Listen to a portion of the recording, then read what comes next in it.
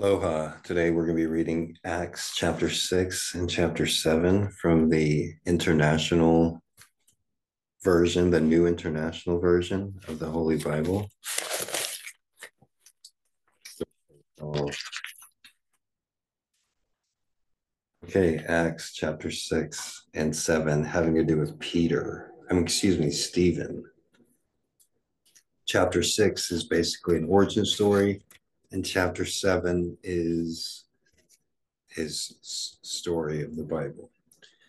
So Acts chapter 6, the choosing of the seven. In those days, when the number of disciples was increasing, the Grecian Jews among them complained against those of the Aramaic-speaking community because their widows were being overlooked in the daily distribution of food.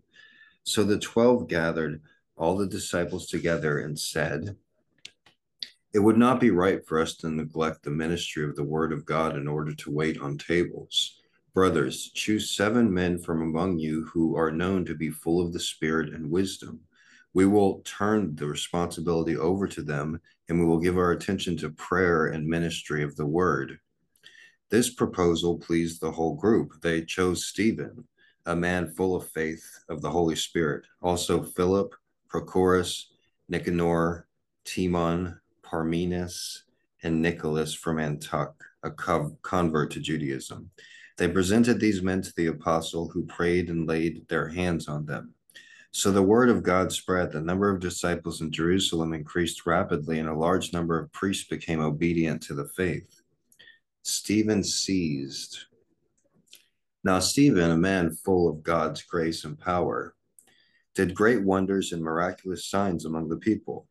Opposition arose, however, from members of the synagogue of the Freedom, as it was called, Jews of Cyrene and Alexandria, as well as the provinces of Cilicia and Asia. These men began to argue with Stephen, but they could not stand up against his wisdom or the spirit by which he spoke.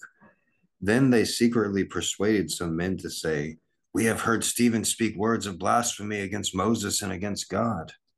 So they stirred up the people and the elders and the teachers of the law. They seized Stephen and brought him before the Sanhedrin. They produced false witnesses who testified, "This fellow never stopped speaking against the holy place and against the law. For we have heard him against say that Jesus of Nazareth will destroy this place and change the customs Moses handed down to us." All who were sitting in the Sanhedrin looked intently at Stephen, and they saw that his face was like the face of an angel. Kind of like my face. All right, that was Acts chapter 6. Acts chapter 7. Stephen's speech to the Sanhedrin. Then the high priest asked him, "Are these charges true?" To this he replied, "Brothers and fathers, listen to me. The God of glory appeared to our father Abraham while he was still in Mesopotamia, before he lived in Haran. 'Leave your country and your people,' God said, 'and go to the land I will show you.' So he left the land of the Chaldeans and settled in Haran. After the death of his father, God sent him to this land where you are now living. He gave him no inheritance here, not even a foot of ground. But God promised him that he and his descendants after him would possess the land, even though at the time Abraham had no child. God spoke to him in this way: 'Your descendants will be strangers in a country not their own, and they will be enslaved and mistreated 400 years. But I will punish the nation they serve as slaves.' God said, 'And afterward they will come out of the country and worship me in this place.' Then he gave Abraham the covenant of circumcision, and Abraham became the father of Isaac and circumcised him 8 days after his birth. Later, Isaac became the father of Jacob, and Jacob became the father of the 12 patriarchs. Because the patriarchs were jealous of Joseph, they sold him as a slave into Egypt, but God was with him and rescued him from all of his troubles. He gave Joseph wisdom and enabled him to gain the goodwill of the Pharaoh king of Egypt, so he made him ruler over Egypt and all his palace. Then a famine struck all Egypt and Canaan, bringing great suffering, and our fathers could not find food. When Jacob heard that there was grain in Egypt, he sent our fathers on their first visit. On their second visit, Joseph told his brothers who he was, and Pharaoh learned about Joseph's family. After this, Joseph sent for his father Jacob and his whole family, 75 in all. Then Jacob went down to Egypt, where he and our fathers died. Their bodies were brought back to Shechem and placed in the tomb that Abraham had bought from the sons of Hamor at Shem for a certain sum of money. At the time drew near for God to fulfill his promise to Abraham, the number of our people in Egypt greatly increased. Then another king who knew nothing about Joseph became ruler of Egypt. He oppressed our forefathers by forcing them to throw out their newborn babies so they would die. At the time Moses was born, he was no ordinary child. For 3 months he was cared for in his father's house. When he was placed outside, Pharaoh's daughter took him in and brought him up as her own son. Moses was educated in all the wisdom of the Egyptians and was powerful in speech and action. When Moses was 40 years old, he decided to visit his fellow Israelites. He saw one of them being mistreated by an Egyptian, so he went to his defense and avenged him by killing the Egyptian. Moses thought his own people would realize that God was using him to rescue them, but they did not. The next day, Moses came upon two Israelites who were fighting. He tried to reconcile them by saying, "Men, you are brothers. Why do you want to hurt each other?" But the man who was mistreating the other pushed Moses aside and said, "Who made you ruler and judge over us? Do you want to kill me as you killed the Egyptian yesterday?" When Moses heard this, he fled to Midian, where he settled as a foreigner and had 2 sons. I didn't know Moses killed a dude. After 40 years had passed, an angel appeared to Moses in the flames of a burning bush in the desert near Mount Sinai. When he saw this, he was amazed at the sight. As he went over to look more closely, he heard the Lord's voice. "I am the God of your fathers, the God of Abraham, Isaac, and Jacob."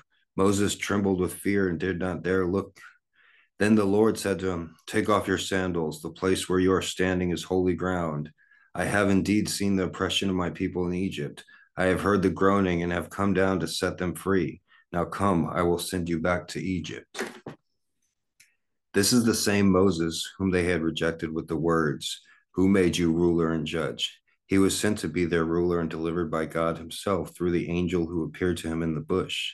He led them out of Egypt and did wonders and miraculous signs in Egypt, at the Red Sea, and for 40 years in the desert. This is that Moses who told the Israelites, "God will send you a prophet like me from your own people." He was in the assembly in the desert with our fathers, and with the angel spoke to him on Mount Sinai and received living words to pass on to us. But our fathers refused to obey him. Instead, they rejected him, and their hearts turned back to Egypt. They told Aaron, "Make us gods who will go before us. As for this fellow Moses who led us out of Egypt, we don't know what has happened to him."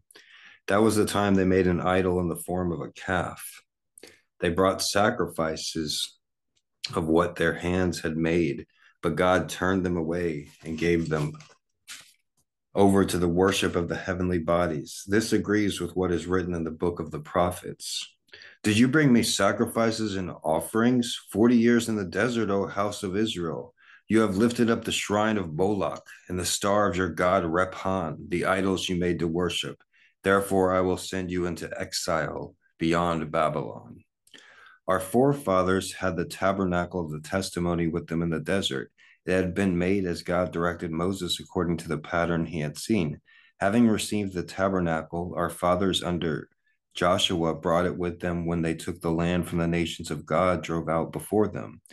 It remained in the land until the time of David, who enjoyed God's favor and asked that he might provide a dwelling place for the God of Jacob. But it was Solomon who built the house for him. However, the Most High does not live in the houses made by men, as the prophet says. "Heaven is my throne, and the earth is my footstool. What kind of house will you build for me, says the Lord?